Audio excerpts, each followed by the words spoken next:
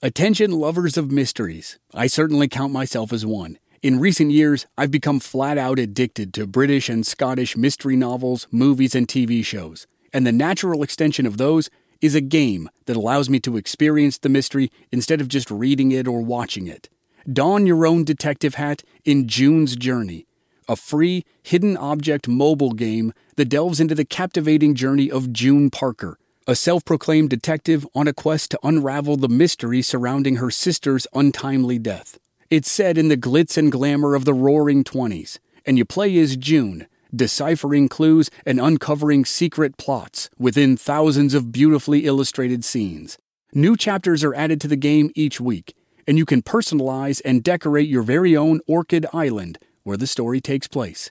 Download June's Journey on your Android or iOS device, or play online via Facebook Games. Your detective journey awaits. Mom deserves the best, and there's no better place to shop for Mother's Day than Whole Foods Market. They're your destination for unbeatable savings, from premium gifts to show-stopping flowers and irresistible desserts. Start by saving 33% with Prime on all body care and candles. Then get a 15-stem bunch of tulips for just $9.99 each with Prime. Round out Mom's menu with festive rosé, irresistible berry chantilly cake, and more special treats. Come celebrate Mother's Day at Whole Foods Market.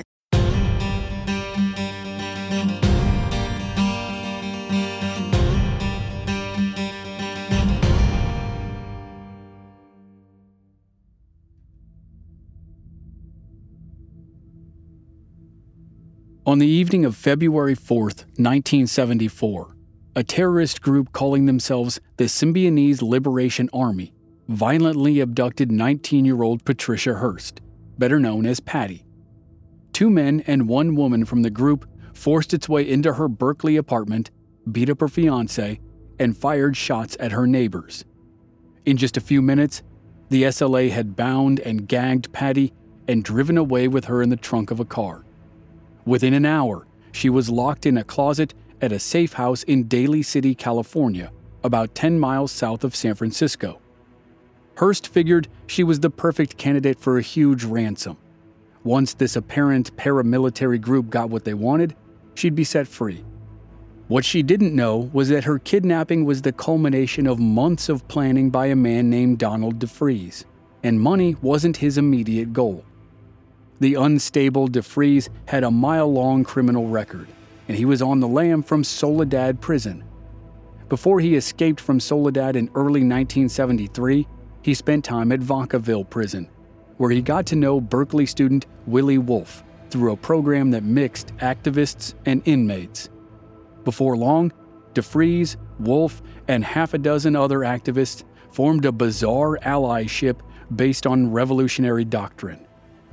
Against the backdrop of the San Francisco Bay Area, reeling with its anti-Vietnam War sentiment and counterculture violence, DeFries and his acolytes formed the SLA. Their first big crime was the brutal assassination of Oakland School District Superintendent Marcus Foster. They'd hoped it would start a series of some ill-defined rebellions. Instead, everyone denounced it. And so, the SLA turned their attention to what some South American guerrilla groups had done, which was to kidnap high-profile targets. But before the SLA could put its kidnapping plan into motion, 2 members of the group, Joe Romero and Russ Little, got pulled over by a suspicious cop near their safe house in a quiet suburban neighborhood. There was a shootout in which no one was gravely hurt, and Romero and Little were arrested. Inside the van they'd been driving, the police found loads of incriminating evidence, including a gun that would be linked to the murder of Marcus Foster. When the rest of the group found out about the arrest, they tried to burn down their safe house, but failed. When the SLA realized a day later that the safe house was still standing, with its mountains of incriminating evidence inside, they knew they'd reached a point of no return. The SLA decided to go forward with plans to create a new world order. To do that, they had to kidnap a high-profile target, and, conveniently for them, Patty Hearst lived right down the road near the University of California, Berkeley. In a matter of minutes, the group had grabbed Patty from her apartment, shoved her into a car, then transferred her to another car, and locked her in a closet in a new safe house. As a few hours turned into a few days, Hearst realized it wasn't money that DeFries and his gang wanted. They wanted attention, and they wanted that new world order, and they wanted her to be a part of the violence they employed to get it.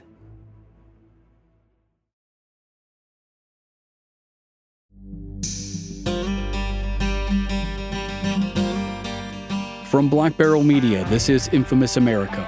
I'm your host, Chris Wimmer, and this season we're telling the incredible true story of the kidnapping of Patty Hearst and her possible transformation into a revolutionary of the 1970s. This is Episode 2, The Ransom.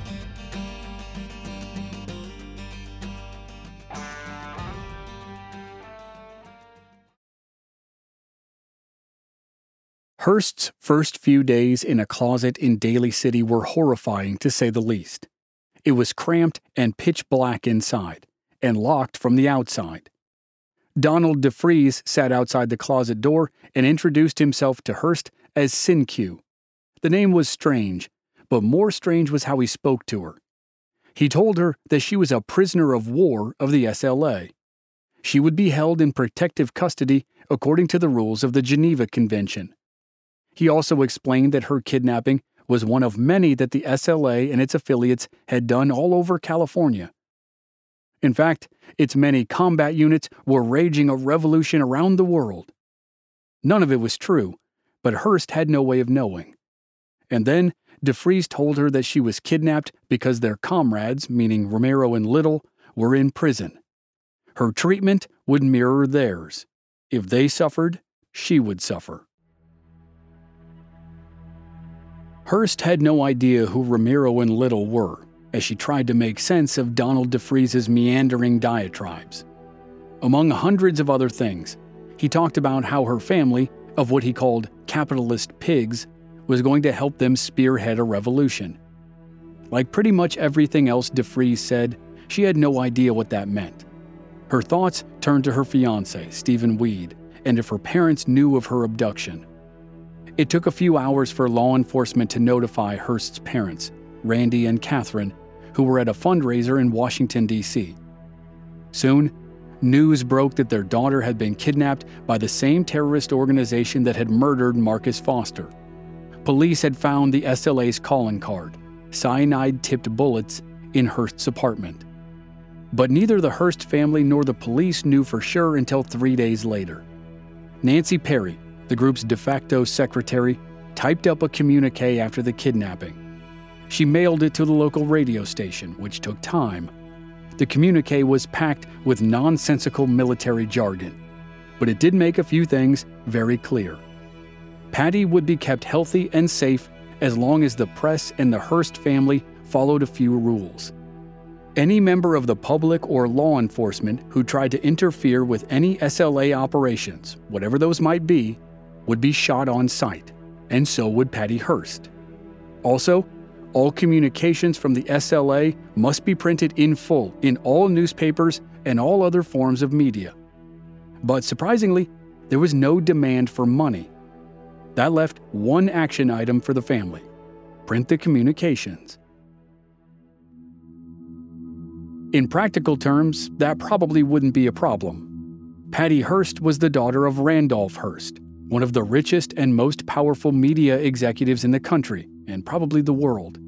He ran the Hearst publishing empire, which owned the San Francisco Examiner newspaper. If Randy Hearst wanted something printed and then picked up by everyone else, it would happen, especially if it was a story as sensational as the kidnapping. But by doing so, it would be giving in to terrorists and setting a dangerous precedent for future terrorists. For Randy Hearst, the decision wasn't hard. He and his wife Catherine would do whatever the SLA asked. That was exactly what Donald DeFries was banking on. The problem was, beyond printing the communications, he didn't know what to ask for. Over the days that followed her abduction, Hearst's captors let her have longer and longer periods of time with her closet door open. They fed her and let her bathe, though she had to keep a filthy blindfold on at all times, and she had to listen to DeFries' constant ramblings about revolution. DeFries liked to be the center of all things. but he eventually realized that other SLA members might be better at teasing personal information out of Patty Hearst. He assigned 2 women, Angela Atwood and Nancy Perry, and 1 man, Willie Wolfe, to start spending time with their captive. They kept Hearst calm and allowed her to listen to some of their conversations. But all the while, they had no idea what they were going to do with her, or any plan for their endgame.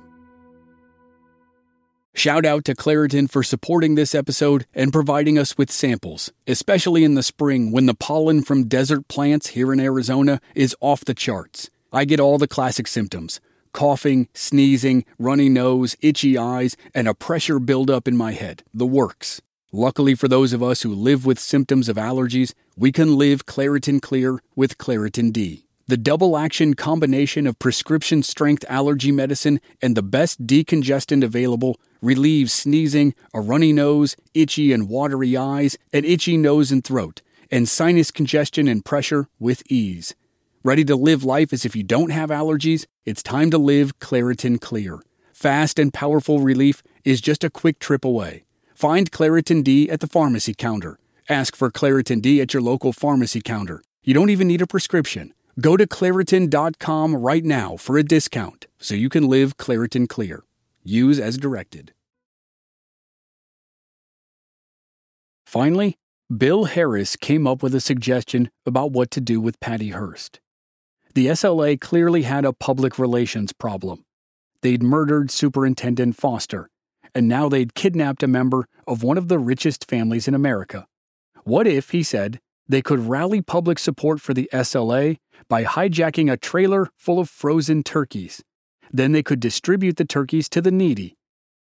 The group generally liked the idea of redistributing wealth, even if it was only in the form of frozen turkeys.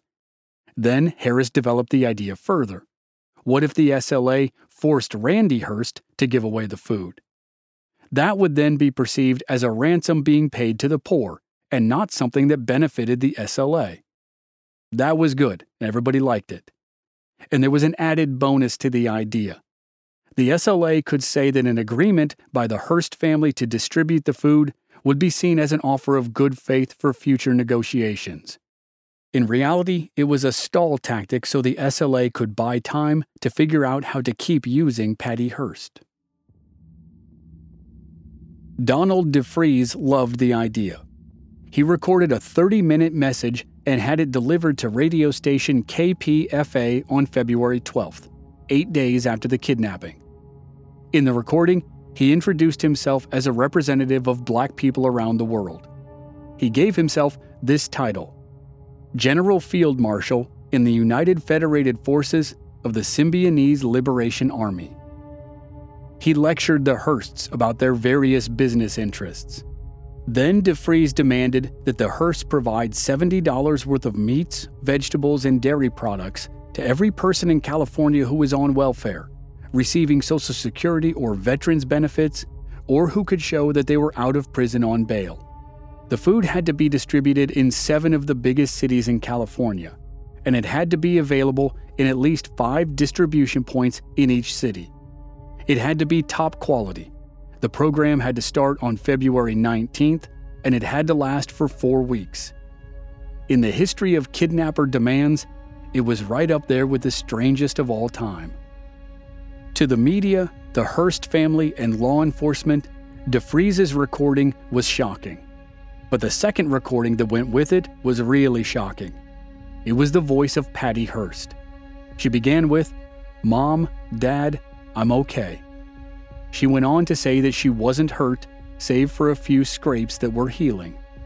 She said she had food and she was comfortable. She mentioned she was allowed to hear some press reports and knew that her fiancé, Stephen Weed, wasn't seriously hurt and neither was anyone else. DeFries had not written an exact script for Hearst, but he definitely gave her bullet points. And one of those was to assure the world and her parents that the SLA meant business. She said they weren't just a bunch of nuts. They had been honest with her, but were perfectly willing to die for what they were doing. The only way she would get out of there was for the Hearsts to do exactly what they said, and do it fast. Patty also mentioned the arrests of Russ Little and Joe Ramiro several times. The month before, after their shootout with a Concord police officer, evidence in their van linked them to the SLA and the murder of Foster. They'd both been transferred from local jail to San Quentin State Prison, where they were held on murder charges, and bail had been set at $750,000.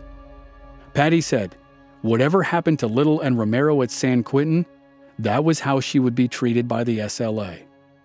The implication was clear. Randy Hearst needed to make sure Little and Romero got all the legal help he could offer. And he had exactly 1 week to get the SLA's food program going, or his daughter could lose her life.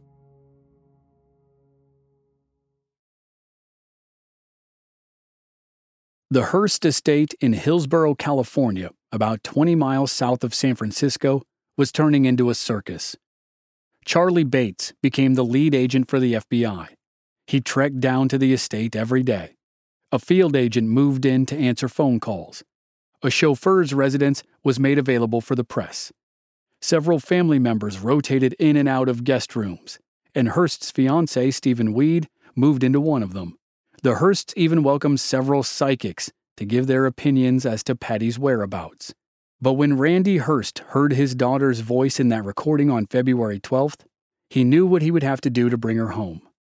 He also knew he could not possibly deliver on the SLA's food program, at least not Donald DeFreeze's idea of it. If the SLA's food program were taken literally, about 4 million people in California would be eligible. It would cost nearly $400 million, nearly $2 billion in today's dollars. Getting that kind of money and infrastructure together would be impossible even for families who were wealthier than the Hearsts. Patty's parents decided to hold a press conference in front of their house to respond to their daughter's kidnappers. The first one established a pattern that they and the SLA would use many times over in the next few months. Catherine Hearst, Patty's mother, wore a black dress as if she were in mourning. Randy Hearst decided to play along with DeFreeze's delusional thinking and talk to the SLA through reporters. For example, he acknowledged that they were following the rules of the Geneva Convention. He hoped that his phrasing was reassuring to both Patty and her kidnappers. Randy was terrified about what he said next, but he felt he had no choice. He said he was scared because he could not meet their exact demands. He did say that he would come back with what he hoped was an acceptable counteroffer in 24 to 48 hours. Next to him, Catherine Hearst sobbed. As soon as the Hearsts went back into their house, Randy realized he had made a big mistake. His choice to counter the offer effectively told the SLA he was open to negotiations. So, a couple hours later, he went back to the reporters who were camped out on the lawn of their enormous estate. He said he could not possibly deliver on what amounted to a $400 million program. But he did plan to do everything within his power to provide some kind of program that the SLA envisioned. The next day, a Hearst Company employee tracked down a woman named Peggy Mays, who ran a network of food banks in Washington state. Mays flew down to the Hearst estate with Washington's Secretary of State. Hearst was impressed with Mays, who also assured him she could stretch a dollar better than anyone. The pair, Mays and the Secretary of State, would organize the food giveaway. And the pressure ramped up when, that same day, February 16th, the radio station released another tape recorded by Patty Hearst. She told her family she was okay, but to do as best they could with the food program and do it quickly. Ironically, the biggest problem was the money. As crazy as it sounds, Randy Hearst didn't have access to a lot of the family's fortune. Randy's father, William Randolph Hearst, who died in 1951, was always worried that some or all of his 5 sons might squander family money. So he set up most of the Hearst fortune in trusts that were controlled by outside money managers. To be clear, Randy had access to plenty of luxury and splendor, but he didn't have a lot of cash at his disposal. And even though the SLA, through Patty, acknowledged that he didn't need to spend $400 million, the giveaway still required a huge amount of cash.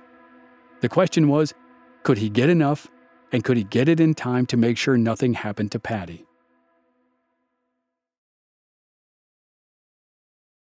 Randy HEARST quickly negotiated with his bankers and secured $500,000 from cash that was on hand and a loan against his personal assets. He got another $1.5 million from the William Randolph Hearst Foundation.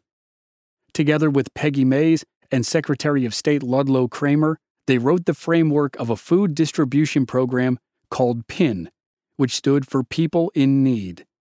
Kramer calculated that $2 million could feed 100,000 people for 12 months. Randy also retained a well-connected San Francisco attorney to represent Little and Romero. The Hearsts announced the developments to reporters and figured the publicity around the food program would appease the kidnappers enough to let Patty go. They had no idea the program would become a magnet for every hustler in Northern California.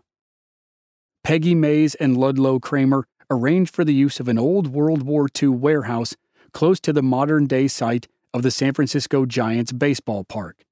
But before they could accept their first shipment of food, counterculture figures tried to muscle in on the money and the publicity. The first was Reverend Jim Jones, who showed up flanked by two men wearing dark suits and sunglasses. In polite but firm terms, Peggy Mays told Jones to get lost. 5 years later, Jim Jones and nearly 1,000 of his followers in the People's Temple cult died in a mass suicide event in Guyana. After Peggy Mays denied the Good Reverend, two high-ranking members of the Nation of Islam showed up. They pestered Mays to purchase the food through the Nation of Islam, because the group already served as local distributors for other food providers. Then, a 40-something woman showed up and told Mays that she had been sent by God. The quiet, eccentric woman joined the cadre of odd ducks at PIN and kept the books. 19 months later, the woman, Sarah Jane Moore, tried to assassinate President Gerald Ford. In spite of the circus surrounding the PIN program and the strange characters who were drawn to it, Peggy Mays got it off the ground. In a few days, the warehouse filled up with food and Teamsters. Even though the food would be distributed a little later than DeFreeze's initial demand, the Hearsts understood that Patty's recording gave them permission to do just the best they could, and they were. Distribution was on target to begin on February 22nd, just 3 days after DeFreeze's initial deadline. Patty's 20th birthday came and went on February 20th, and then on February 21st, 1 day before distribution started, Donald DeFreeze sent a new tape to the radio station. He accused the Hearst empire of not making a good faith gesture after all. He wanted an additional $4 million for PIN, for a total of $6 million.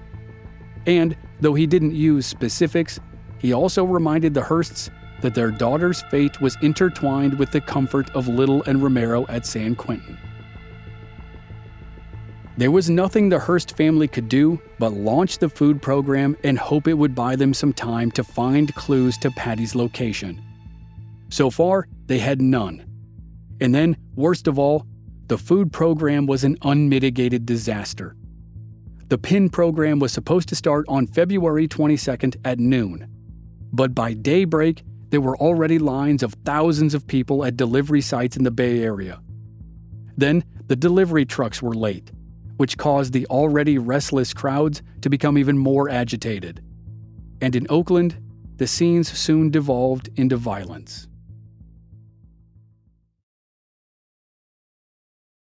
On the morning of February 22nd, trucks arrived at a popular Muslim bakery whose owner was friendly with the Nation of Islam. Almost 5,000 people were already lined up. They spilled out onto the street, blocking the way of the first truck to arrive. The driver leaned on his horn, which provoked someone in the crowd to throw a bottle through his window. That was all it took for a riot to break out. As more trucks arrived and got stuck in the pileup, people began breaking into them and removing the food and then throwing it out into the crowds, whipping them into even more of a frenzy. Some people beat each other with frozen meat, putting 21 people in the hospital. Gangs of kids forcibly took boxes away from those who had gotten them peacefully. The trucks were empty in an hour, and thousands of people who had waited patiently never received anything at all.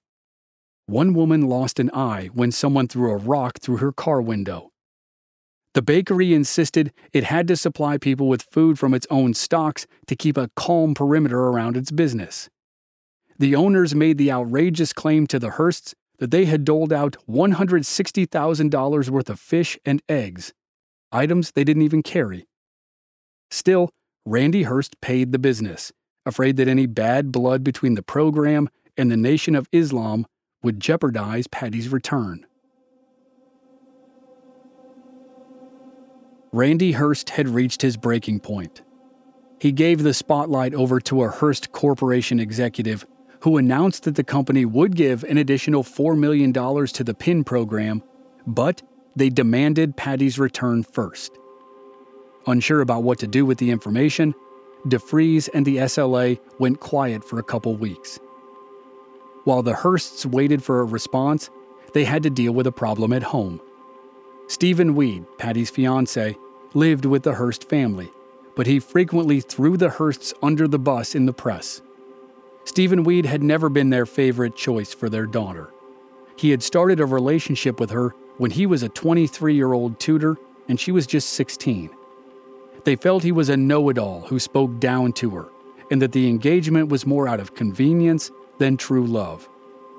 But setting aside all of their shared history up to that point, Weed was doing nothing but antagonizing them now. He often sat with his feet up on their dining room table, on the phone with reporters or law enforcement or friends. He wanted to be a conduit between the SLA and the Hearsts, but he wasn't really part of either world. The FBI didn't like him either, feeling that he might be holding back information about the kidnapping. In his quest for attention, Weed did an interview with a local TV station. Though he was living under their roof and was engaged to their daughter, Weed made disparaging comments about Catherine and Randy Hearst, perhaps in a ham-fisted attempt to make himself seem anti-establishment. Weed also made comments about the FBI, insinuating that Charlie Bates, the agent in charge, didn't do much except drink with the Hearsts. Weed said the SLA would be wrong to trust the FBI, which only served to cut off the potential thread of trust between them and the kidnappers. And then, unbelievably, he made backhanded compliments about Patty and also insulted her. Finally, when the interviewer asked if he'd trade places with Patty, he waffled. The Hearsts watched the show and were understandably furious. From the confines of a messy apartment in Daly City, Patty Hearst watched too. She'd been with her captors for about a month now. Though they'd given her a measure of freedom, they'd also demanded that she act as though she was one of them. At her trial later, Hearst testified that both Willie Wolfe and Donald DeFries raped her. And as the weeks wore on, Hearst believed that the only way she would ever leave the apartment was to convince the group that she wanted to be a full-fledged member of the SLA. And that was when Patty Hearst went from college student to kidnap victim to bank robber.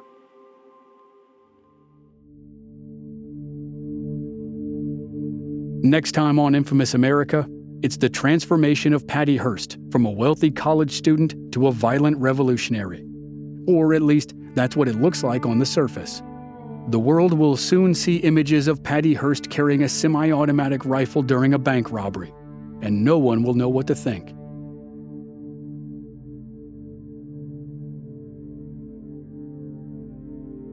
Members of our Black Barrel Plus program don't have to wait week to week for new episodes. They receive the entire season to binge all at once with no commercials, and they also receive exclusive bonus episodes. Sign up now through the link in the show notes or on our website, blackbarrelmedia.com. Memberships are just $5 per month. This series was researched and written by Julia Brickland. Original music by Rob Valier. I'm your host and producer, Chris Wimmer. Find us at our website, blackbarrelmedia.com, or on our social media channels. We're Black Barrel Media on Facebook and Instagram, and B Barrel Media on Twitter. And you can stream all our episodes on YouTube. Just search for Infamous America Podcast. Thanks for listening.